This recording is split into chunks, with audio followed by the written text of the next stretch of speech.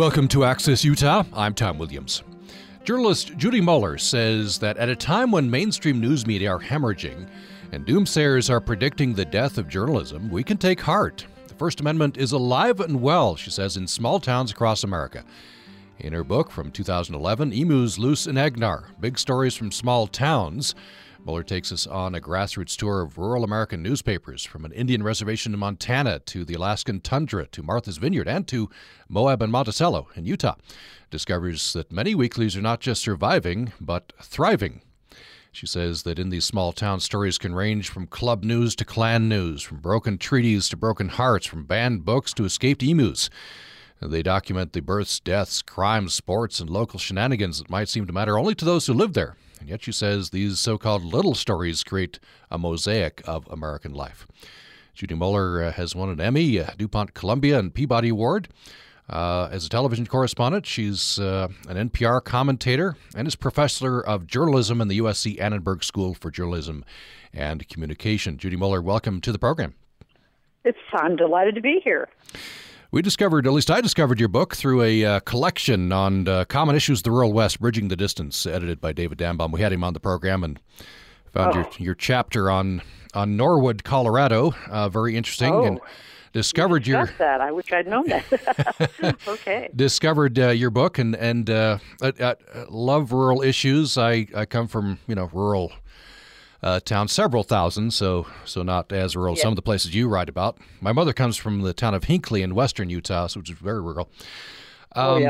So you I guess cut your chops with big town journalism. So they covered the Rodney King trial and ensuing riots, the North Ridge earthquake, O.J. Simpson criminal and civil trials. So how did you go from that to an interest in small town newspapers? Well, like you. My roots are in a small town. My parents both grew up in a little town in eastern Oregon called Milton Freewater. It's hyphenated because neither of the little towns that merged wanted to give up their identity, which is hilarious anyway. But I loved that town. I loved being at the foot of the Blue Mountains and near the wheat fields, and it was a magical place to me growing up when we'd go back for visits. And so I think to really appreciate small-town journalism, you really have to appreciate small towns. And that means you don't come from a place of snobism. It means you come from a place of curiosity and interest and what can happen in that small microcosm that really mirrors our country as a whole, which I find fascinating. So you spent a year going around, I guess, visiting small-town newspapers? Yeah, I had to figure out which ones to go to because there are like 10,000 weeklies in this country. So, and I had everybody saying, "Oh, you got to go to my town." That was. But I started out by talking to people who really knew weekly journalism, and I went to the award winners first. And so I went to the Texas Panhandle to visit Lori Ezell Brown, who has won a Courage in Journalism award. I went throughout the West. Utah has quite a few papers in my book, and partly that's because I have a home in Norwood, Colorado, which is near the Four Corners area, and so I sort of spread out from there. So Colorado and Utah, New Mexico, Montana, these are all well represented because my expense budget was limited. Yeah. I think there's a stereotype about small town newspapers. When I think of small town newspapers, I think of the charming articles, Mr. and Mrs. So-and-so visited their grandchildren. Yeah, the club news. Which is wonderful and charming, and you get a real sense of the community. And I also, I guess, think of, the typos and some of those things which aren't caught as much with a small newspaper. By the way, I'll just tell this story quickly. This is the Vernal Express. And I believe that this happened long enough ago that no one associated with this typo would be there now. But anyway, it became part of our family lore for years on end. There was a semi-truck who was descending the switchbacks from Flaming Gorge down to Vernal, and had gone off the road. And I think luckily driver survived. And the authorities used a big winch, they said, to extricate that truck instead of a winch. And so we pictured this big wench as maybe German and very muscular, and for years on end we'd laugh about that. Just a simple little, typo. That I associate with small-town newspapers as well. I don't know if that's kind of a mistaken impression or not.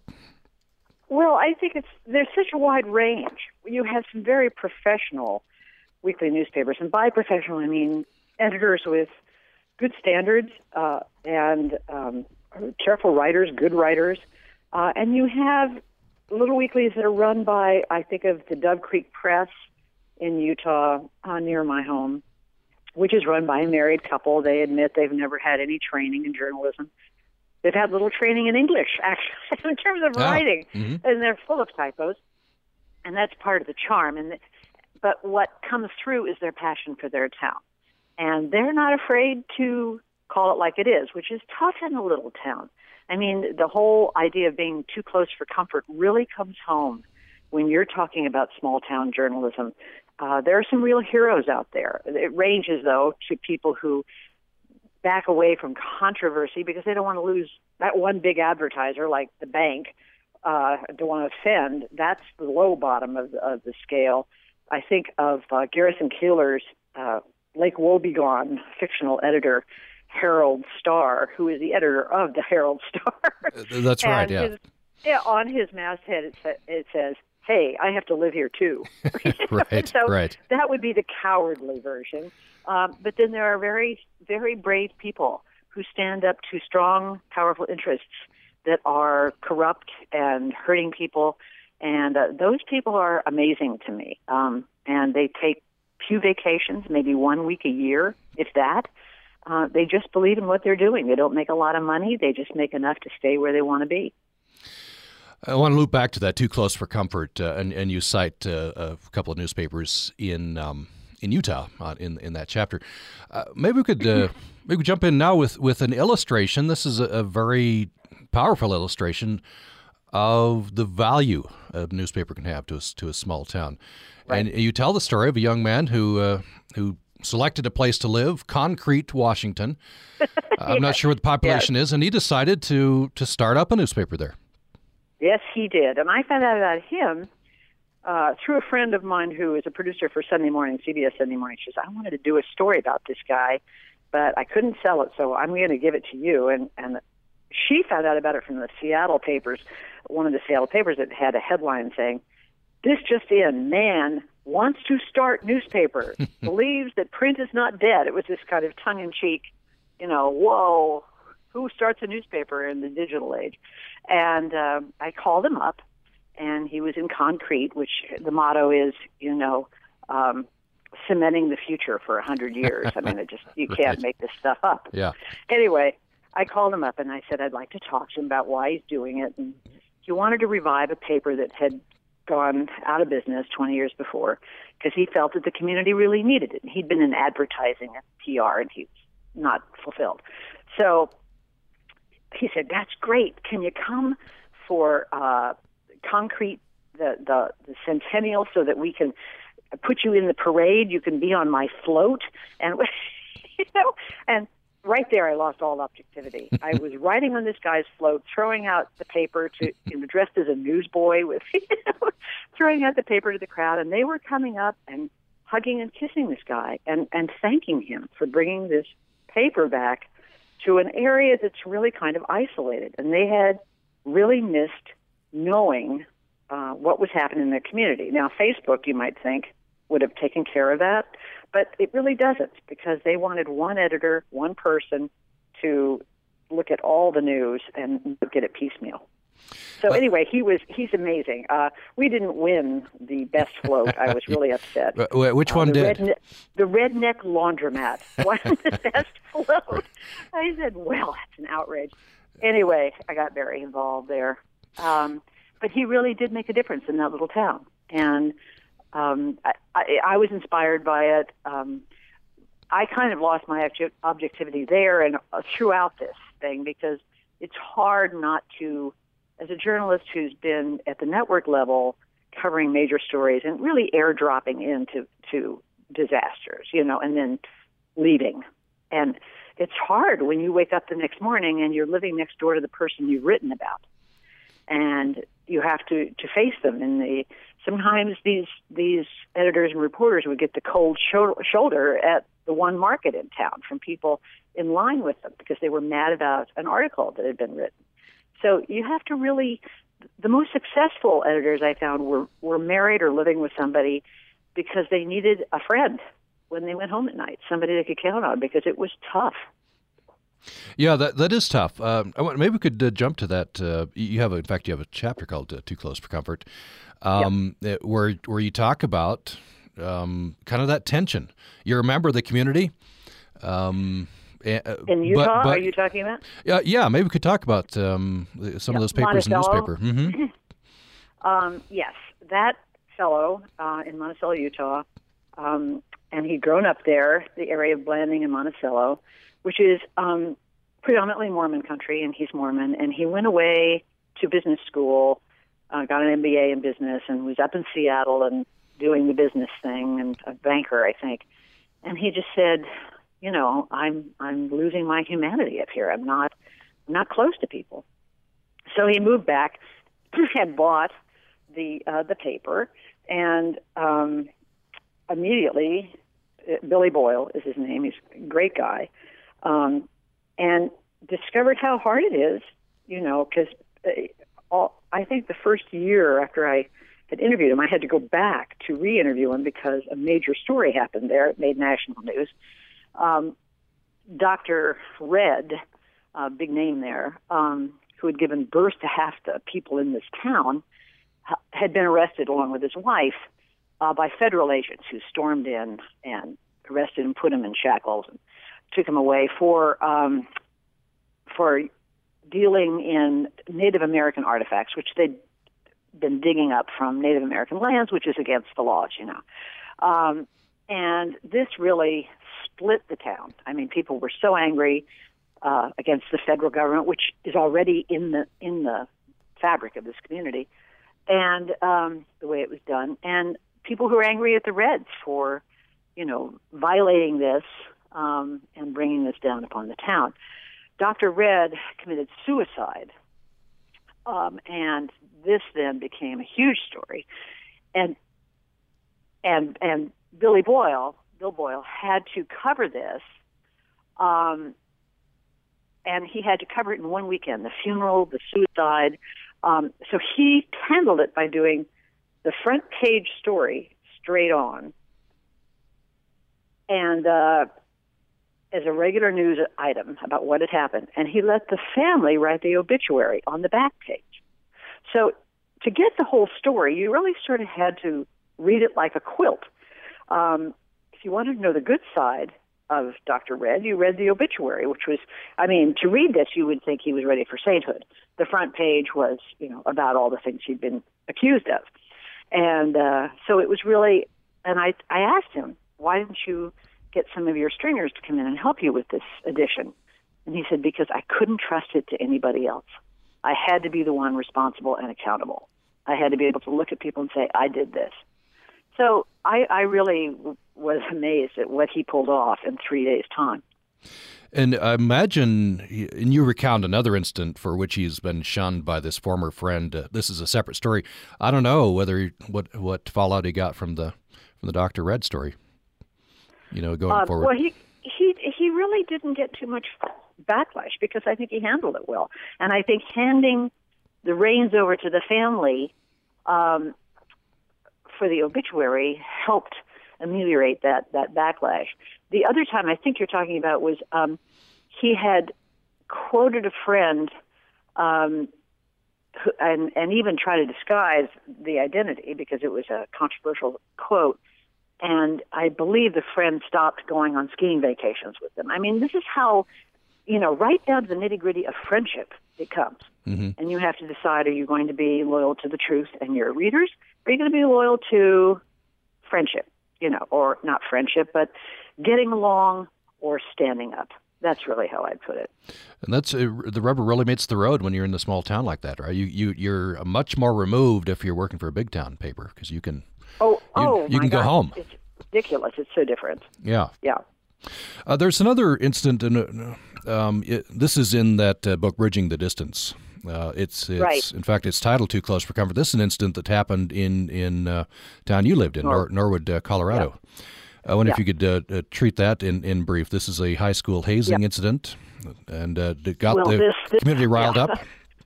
This happened after the book had come out. I would have included it in the book, but this is a real classic example of how important it is to have good small-town journalism covering a story that is so volatile. And in this case, this happened when this Norwood High School wrestling team went down to the state championship in Denver on a bus.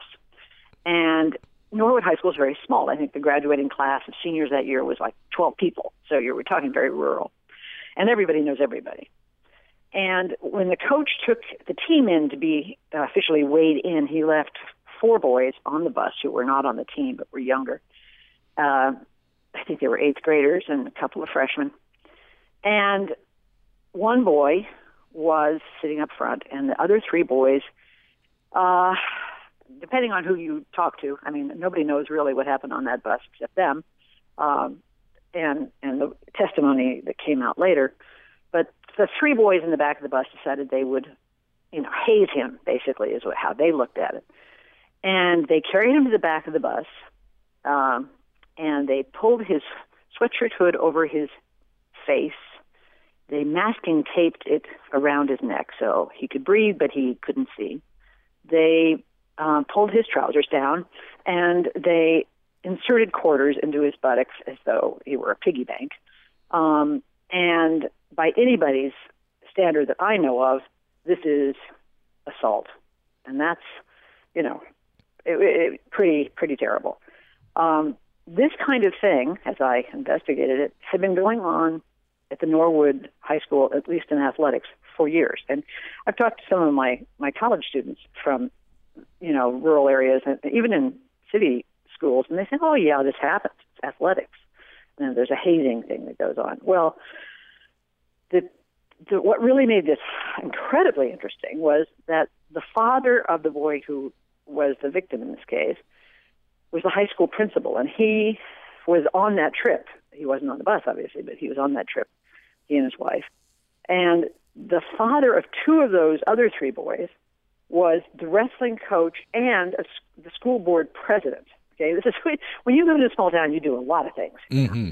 Yeah. And what really got it interesting was that those 2 families had been best friends and gone on vacations together.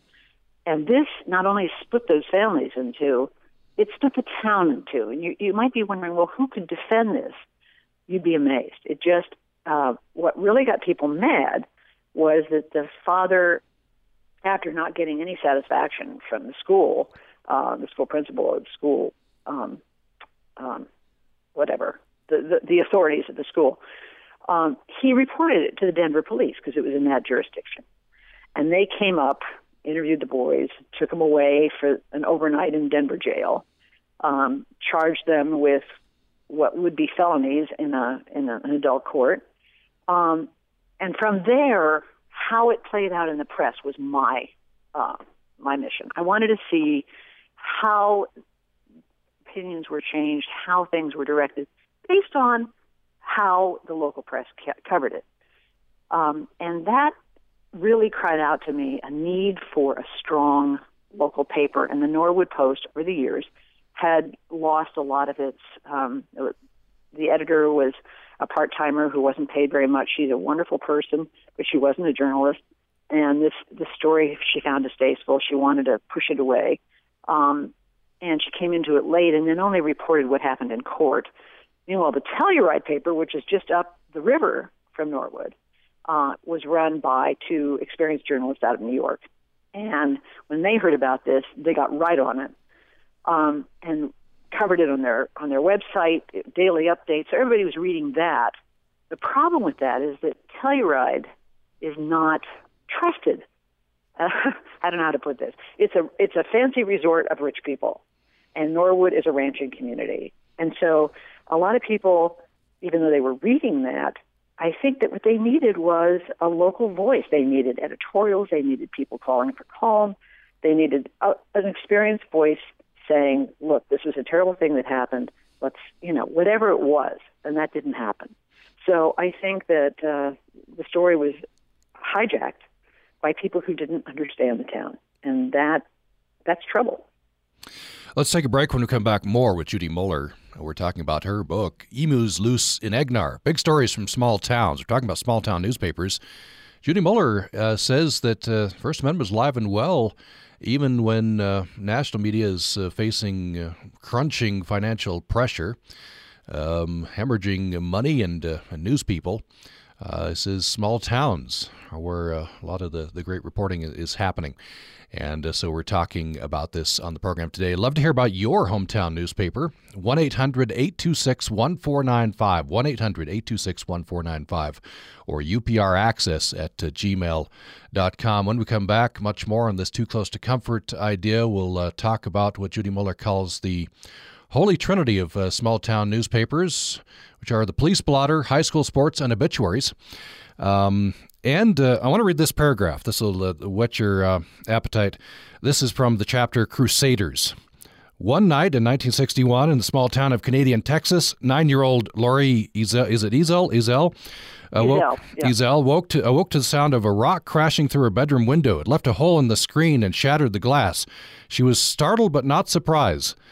Dad's written another editorial, she thought. We'll talk about that paper and more following the break. This is Management Minute by Professor Scott Hammond.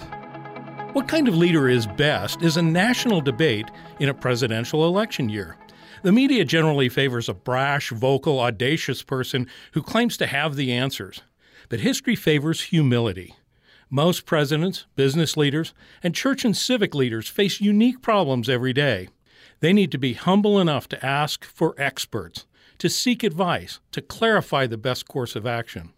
While we need leaders who see the big picture, we also need leaders who can ask the right questions and move us forward to the next set of problems. The Management Minute is brought to you by our members and the USU Shingo MBA program at the John M. Huntsman School of Business, a 15-month graduate degree for executives giving knowledge and skills to leverage the principles and tools of lean continuous improvement. huntsman.usu.edu. Thanks for listening to Access Utah. Judy Muller says that at a time when mainstream news media are hemorrhaging and doomsayers are predicting the death of journalism, we can take heart. The First Amendment is alive and well in small towns across America. In her book from 2011, Emus Loose in Egnar, Big Stories from Small Towns, she takes us on a grassroots tour of rural American newspapers. That's what we're talking about in the program today. Love to hear about your hometown newspaper. 1-800-826-1495. Toll free anywhere you're listening. 1-800-826-1495 or upraccess@gmail.com. upraccess@gmail.com, the way to get to us. I want to just read this, just a couple sentences from your book, Judy Muller. We're talking about the Concrete Herald. And a young man, Jason Miller, resurrected that paper after it had been out of print for a while. So you say, when it went out of print, said Miller, the communities started to fragment between themselves and amongst themselves. The area he could see needed some kind of connective tissue. A former publisher, Annie Brashears, told him something that he thought at first was hyperbole. She said, when the Concrete Herald folded, the community crumbled. He says now he believes her. An illustration, and in fact, when you were in that parade, people were rushing up to him saying, thank you so much for bringing back the paper. Yep, I'm not making that up. It was amazing. It is connective tissue. And I think that one of the fun things about local papers that is lost to big city journalism are the little touches, and I call it the holy trinity of local news, which is obituaries, high school sports, which is huge, and the police blotter, which is, I consider, sort of the haiku of Main Street USA, because in just a few words, you can read into between the lines of what the sheriff's dispatcher gives to the reporter. The best ones, I think, are just flat out printed as they came into the dispatcher without any comment. And like, for instance, one, I think it was in Chadron, Nebraska paper there, where somebody said, man, calls to report wife went missing 15 months ago. He took his time reporting that one. There's a story there. Yeah, and there are a lot of animals involved usually in the police blotters. It's like, man calls to ask for help getting overweight dog up basement stairs. You would not see that in L.A. No, the L.A. Times doesn't cover that. Yeah. By the way, is that where you got emus loose in Egnar? It is. I'm so glad you asked. It was a really cheap way to get a litter of element into my title, but emus loose in Egnar. Egnar is a town in Colorado, or is it Utah? It's right on the border there. And it's Range, spelled backwards. They wanted to call the town Range, but that was taken already, so they spelled it backwards.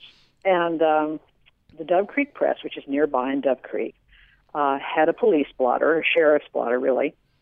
And what happened was that the sheriff was getting these calls for several weeks of sightings of a strange creatures running through their pastures, which prompted them to either call the police or, stop drinking. One of the two, because, if you've ever seen an emu, they look prehistoric. They look a little dinosaur-like. They're like ostriches. And people didn't know that one of the neighbors, one of the ranchers, was raising emus, which are good for oil and their meat.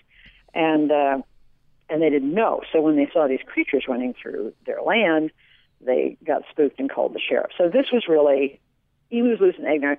It took a while to round them all up. They're very hard to catch. You can go on YouTube and see there's a whole bunch of them, of videos showing the capture of emus, usually with lasers. It's quite. Yeah. I get more email now about emus. You would just, to me, before this, it was answering a crossword puzzle, and now it's close to me. now you're the emu lady. You're an expert, since that's in the title. So you referenced this earlier, and I want to maybe expand on this. You said there's something you would think maybe Facebook would take care of this, or Twitter, or Instagram, whatever it is. You'd see the picture of the emu, whatever it's being reported. Right. But there's something about, I guess, an editor, a paper, in a town. Right. I think that's going to change. Sadly, it's the way that things are going. Facebook and social media are getting much more use now in rural areas. Everybody's wired, pretty much. But I think people who trust their local paper, and I think this is such an important element to community journalism, they trust the paper. I mean, I don't trust everything on Facebook. I just spent yesterday lecturing my class on various fact-checking sites that they should check before they repost something that seems smelly, fishy. And there's a booming business now in fact-checking sites like Snopes.com and PolitiFact.org and all these places where you should go to check something out that sounds too good to be true. In a small town, that's the editor's job. And if he hears a story that's, kind of crazy, he'll go check it out. And if it's true, and sometimes it is, he'll report it. So I think trust is the key element for a local journalist. I want to talk about another one of that holy trinity, the obituaries. And you quote University of Kentucky's Al Cross. He says, obituaries taken as a whole tell the story of a place. These people led interesting lives. One hallmark of weekly newspapers is that you get these full-length obits and learn their connections in the community. Not all families can afford to pay. And he's decrying the fact that some papers are now charging for obituaries in the small towns. Yeah, I think that's true, and I think that's sad. I think the best ones, sometimes the good ones are written by the families because you can read between the lines. And let's face it, in a small town, if the guy was kind of a jerk, everybody knew it. And so, nobody wants to take away from the family one last attempt to make him look a little better than he was. But the best ones are the ones written by the paper, and the best ones are honest. And I think Bruce Anderson of the Anderson Valley Advertiser in Mendocino County, California, he's such a great writer, and he wrote a front page obituary about the death of his brother, Ken. And it's a three-dimensional portrait. It's brutally honest. And do you mind if I just read it? Yeah, that'd be fine. Paragraph? Yeah, sure. He said, Ken had secret lives, and don't we all? Our family will not appreciate my saying he was lucky in love, serially lucky, and never happier than his last 20 years in Ukiah with the former Diane Zucker. In the middle 70s, Ken got into gambling, real gambling. He became one of the millions of Americans feeding organized crime.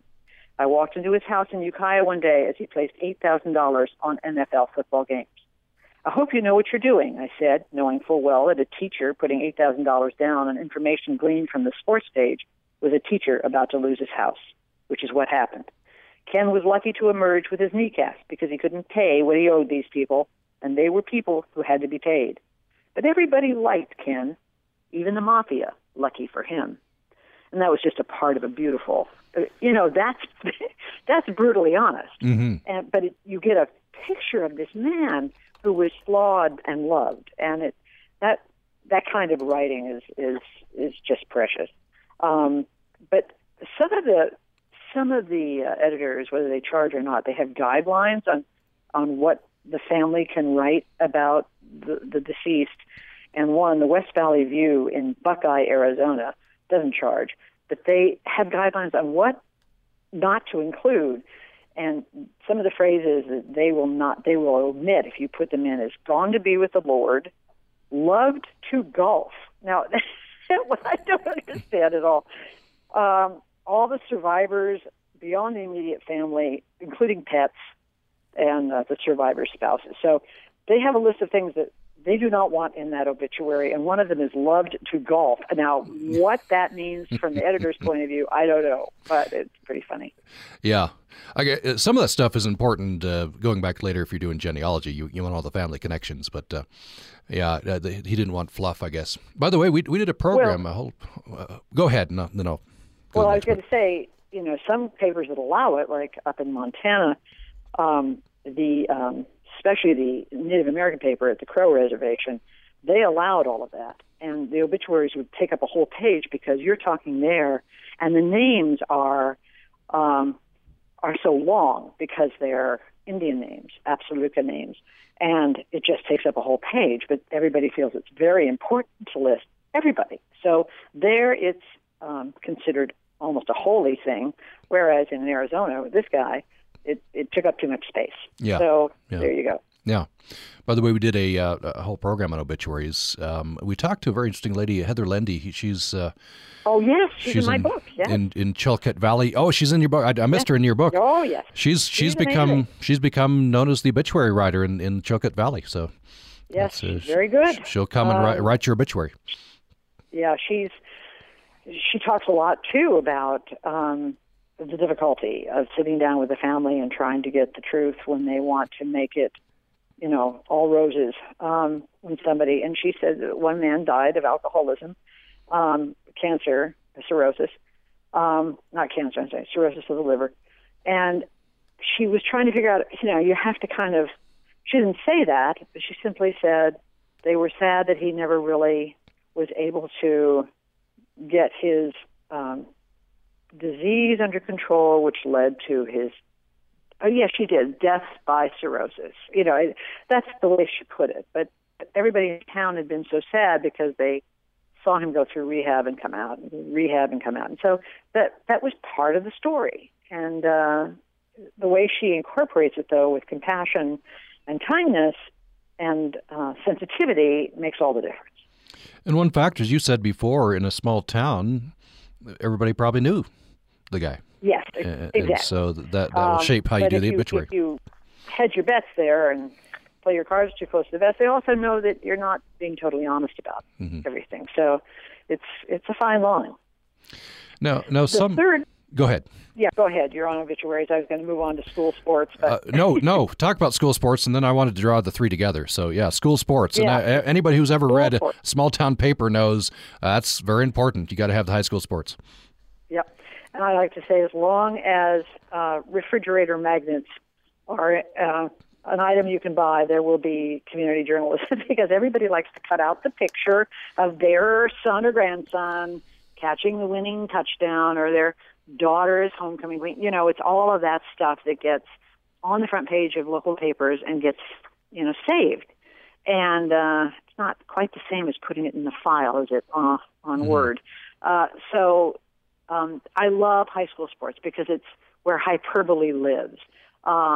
It's one of the not the Canadian Record, the Concrete Herald up in Washington, had a wonderful little bit about the girls' volleyball team. I can't remember it in exact words. I could find it in the book, but something about the big headline, girls' volleyball team, great victors, and it said they have really shown what they can do. And you get down to the bottom and you find out that they've got a 2-6 record.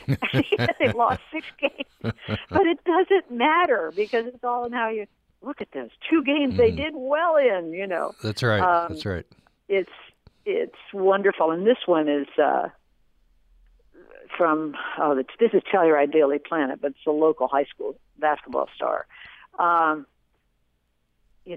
As a junior, just a hair over 6 feet, this guy can dunk just about any way he wants. Alley-oop, reverse, over a chair, in your face, all of which is fun to watch unless you're trying to defend him, in which case it's 31 flavors of humiliation.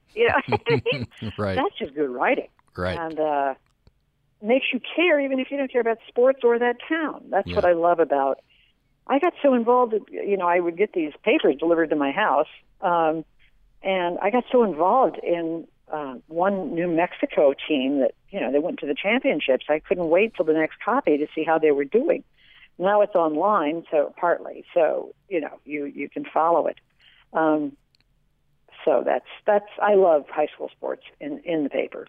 If you just joined us, we're talking with Judy Muller, who is a professor in the Annenberg School at University of Southern California, and we're talking about her book, Emus Loose in Egnar, Big Stories from Small Towns. I don't know whether this is good or bad. Whenever I think small town, I think about Mayberry, North Carolina. Fictional, Andy Griffith Show.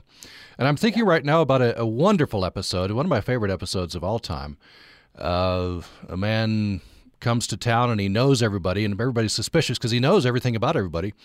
And the punchline of the episode is that he was friends in the Army with a young man from Mayberry, and he subscribed to the Mayberry newspaper.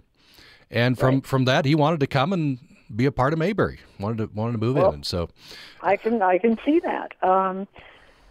Strangely enough, I'm thinking about writing another book based on a case in that town that was served as the model for Mayberry, where Andy Griffith grew up.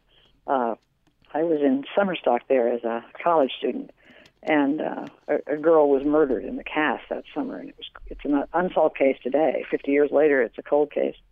And Mayberry on television is one thing. Mayberry, or this is Manteo, North Carolina, in real life, when there was a crime, was not so cheery. They threw people in jail just because we had a lot of gay members in the cast. They were suspect. Why? I don't know. There's one black guy in town who's always thrown in jail just as the first suspect.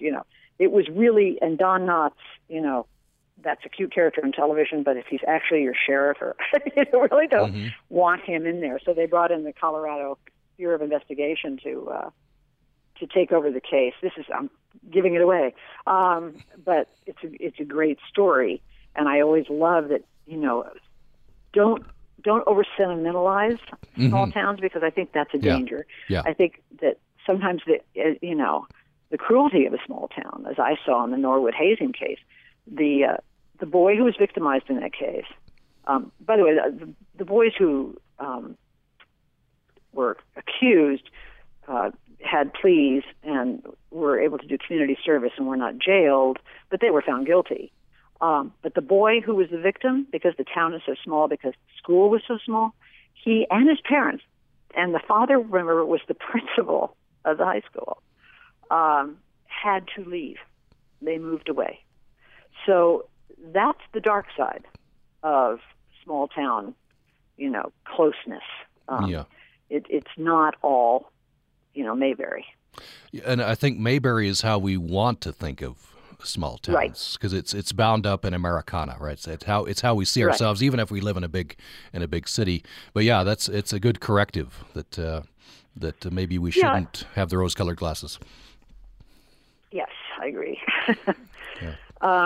But I think that we can take, as we see newspapers and this big disruption of the digital revolution taking such big hits, mostly because they didn't see it coming. They didn't understand Craigslist would take away their ads. It was such a revolution in the business model. And so a lot of good reporters are getting fired. Rocky Mountain News folded, and one of their best reporters, their political reporter, went down to his home state of New Mexico and found a great little paper he decided to buy. And now he turns out a weekly, which he has found, his name is Emmy Springelmeyer, and it's the Guadalupe County Communicator. And he started this in 2009, and he's still at it. And these people didn't know what hit them. This paper, after he bought it, it was such good journalism. He brought in a political cartoonist from the Rocky Mountain News. He brought in a photographer from the Rocky. And suddenly this thing is winning every award that New Mexico press associations have to offer. And he, as hard as it is, because it's hard, this kind of work, he absolutely loves it. And I follow that paper religiously because it's such good work. But that's one side of what's happening with the firing, the downsizing of big papers. A lot of people are saying, well, wait a minute, I can still practice journalism in a different way. And this is one of the ways that people still find the heart and soul of what they love to do. Yeah, that's a positive message. We do hear a lot of doom about newspapers. Let's take another break. When we come back, I want to talk about I made reference to this earlier, I want to talk about the Canadian Record. This is in the panhandle of Texas, and I don't want to neglect talking about a Utah institution, Jim Stiles, the Canyon Country yes. Zephyr. You have him in your chapter called Curmudgeons, so let's talk about that. Yes, I do. More following the break.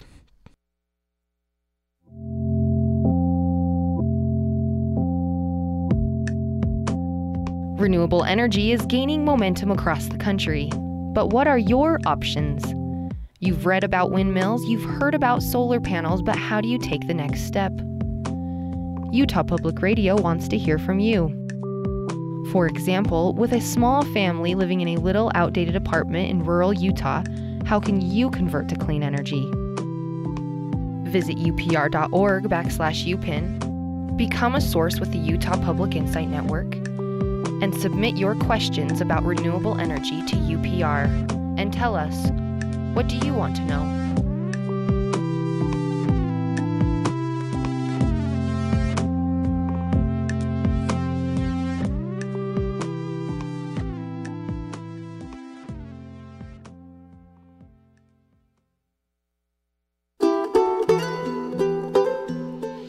Thanks for listening to Access Utah. My guest for the hour is Judy Muller, who's a professor in the School of Journalism, the Annenberg School at University of Southern California, and author of the book Emus, Loose and Egnar, Big Stories in Small Towns. We're talking about small town newspapers, small town journalism.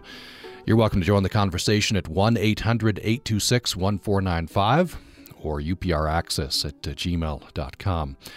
So prior to the previous break, I read that the opening paragraph from your chapter 2 called Crusaders, Judy Muller, an incident which the young Lori Hizell, 1961, a rock thrown through the bedroom window, and she's startled but not surprised. She says, Dad's written another editorial. Tell me about the Canadian Record. Well, her father, Ben Hizell, purchased the Canadian Record, I think it was 1948. I'm just looking here, yes. And he was a real independent maverick. This is a very conservative part of the country, Panhandle of Texas. And he put out an editorial that came out against the Vietnam War, which, poor Lori'd go to school and her brothers and sisters and be labeled communists. And, it was a rock coming through the window was not unusual. So this is a very tough family. And Lori grew up with this. One local businessman was so angry about that Vietnam editorial that he tried to organize a boycott by the merchants in town, and he had the guy had only one way to get the word out. He bought a half-page ad in the Canadian Record, ironically, and the boycott failed, and he's all kept writing. This was the strong, outspoken editor that Lori grew up with. So when he died and she took over the paper, she was even tougher than he was, I think. Her brother was a town official who served on the board of the county hospital. And she warned him. She said, "You're not advertising the public meetings as you're supposed to under the sunshine laws, and you've got to start doing that or I'm going to call you on it." And they didn't do it. And so she wrote a scathing editorial which named her brother as the culprit in not letting the public into these meetings. And he didn't talk to her for a year. Now, that's too close for comfort. Yeah. That's tough. She wanted to cover all the Board of Ed meetings. Her father had never done that. He relied on, their minutes. And she went to every meeting, and they didn't want her in the room. They put a chair out in the hallway and said, "So you can listen from here."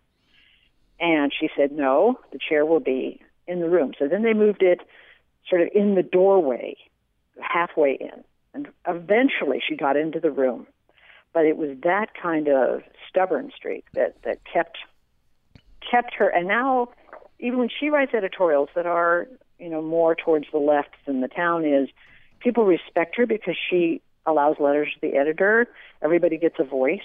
She's respected. And that's what she's aiming for. It's tough work, though.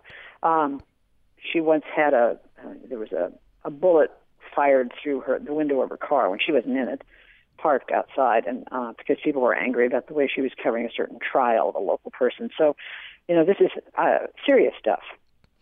Now, two of your chapters, one called Crusaders, the other called Curmudgeons. Do you then have to be a crusader or curmudgeon to do that kind of journalism in sort of against the grain in your small town? I don't think you have to be. Lori wouldn't call herself a crusader. I did that, and I don't think. Jim Stiles would call himself a curmudgeon, but in Moab, Utah. But Ben Anderson. Bruce Anderson, I'm sorry, was startled to hear me say he was a curmudgeon. I said, "Believe me, Bruce, compared to everybody else, you're pretty tough." So I don't think they use that label. I think that you do have to be tough. I think you have to have a spine, and I think you have to have a really strong moral compass. And if you want to be that kind of editor who stands out, Lori won the Gish Award for Courage in Journalism, which is put out by the University of Kentucky. And she won it, and that award is named for the Gish family, who were in Kentucky over the years. The Mountain Eagle was their paper, is their paper still. Their son still runs it. And Tom Gish, who was the editor, and his wife, they had a motto for the paper, the Mountain Eagle, "It screams." And when they took on the coal companies for, various corrupt practices, their newspaper office got burned down. And the whole family got together and put out the paper the next week from home on typewriters, and with the banner headline that said, "The Mountain Eagle, it still screams," and refused to step down. They were the first ones to report the poverty in Appalachia. It got the attention of Homer Biggert, a New York Times big-time reporter. He came down and said, "I can't believe this. They're exaggerating this." And he said, after he saw it, he said, "If anything, they're underplaying it." And his reports, based on their reporting in the New York Times, led to Lyndon Johnson's War on Poverty. That's the power a small paper can have. Yeah, that is power. I want to talk about Jim Stiles, and I think most people in Utah know at least of Jim Stiles, the Canyon Country Zephyr, which here's an illustration of kind of the pressures on papers. It used to be a print paper, and now it's online only. I want to just read this brief paragraph from a very recent editorial or piece he had in the Canyon Country Zephyr. CanyonCountryZephyr.com is where you find this. He's referring to response to an editorial or a piece that he wrote. He says, "I accept these kinds of uninformed and emotional rants because I know the information in this story doesn't fit some Moabites' preconceived notions. In a nutshell, the facts don't fit their biases. I realize that part of the problem for those people will be the conflicted and contradictory loyalties that will arise from this story. They'll find themselves at odds with others and with their own core beliefs." And that I thought that was a very it summed up a lot of the issues here. And of course, he describes himself as a curmudgeon. And he writes what he feels. Well, his motto on the paper is clinging hopelessly to the past. So I think there it is, and he doesn't like what's happened in Moab, which is, if you know the old Moab, it was probably a sleepy little town. Some cyclists would come and cycle around the area, which is an incredible cycling area. And it's turned into a very big tourist mecca. I just recently drove through there and was astonished at what's happened to Moab. And this is happening a lot to towns. I mean, my brother moved to Telluride, Colorado in, I think, around 1970. There was no ski area. It was a real old mining town still. And he sometimes says the same things about Telluride and what it's become. That happens a lot in resort towns where people want to go back to the past. And Jim Stiles represents those people. He's also an environmentalist, and he's angry even at environmentalists who come in who are rich and build huge, 30,000 square foot mansions up in the hills. But because they donate so much money to environmental groups, they're given a pass. And he says he thinks that's hypocritical, that environmentalists go after farmers and ranchers for letting cows graze on the land, and they go after miners, but they don't go after these people, rich people who come in and build these enormous homes and change everything. So he's got a point, but he's lost a lot of supporters because they are the people who give to these groups. So he really kind of alienated his base at one point. Mm-hmm. Yeah. I want to mention that we're just about out of time, so just to mention here that you did talk with, in your book, Adrian Taylor from the Moab Times Independent. People be interested in reading that chapter, or part of that chapter. Yes. I just want to close with a brief paragraph. I want to read this quickly. This sums up, it's good writing too. You talk about Norwood, where you've lived. You say, Norwood, population 500, elevation 7,100 feet, is the kind of town where everything is only a few blocks over that way, including the splish-splash buggy bath where you can get your car washed for less than $3, or the dry cleaners where asking for a receipt is considered an insult, or the tiny post office where a sign was once taped to the door that read, "To the garden hose thief, it takes a real lowlife to steal both the hose and the geraniums. Please return the hose at least. No questions will be asked." This is what we like about small towns, I believe. It is. I have a home in Norwood, and I have felt that too close for comfort thing when I wrote the story that you mentioned in the other book about the hazing incident that took place with the wrestling team. But people trusted me because I lived there. In fact, the parents of the kids who were accused called me back. They hadn't talked to any other reporters. And I said, I got to ask you, why are you talking to me when your lawyer suggested you not talk to the press? And I said, well, we know who you are. You live up there in Deer Mesa, and you gave the commencement address at the high school last year. That was enough. That's right. Well, we're out of time. Very interesting book. I recommend it highly. Emus and Egnar, Big Stories from Small Towns. Judy Muller, the author, has been with us. Thank you so much. Thank you. And by the way, just a parting shot, Egnar is in Colorado. That's a range spelled backwards. It's in the title, so I thought we'd get that factoid out there. By the way, tomorrow we're going to talk about domestic violence and the lethality assessment protocol. People are looking for money at the legislature for money for that program. We'll talk about that on the program tomorrow. Thanks for listening today.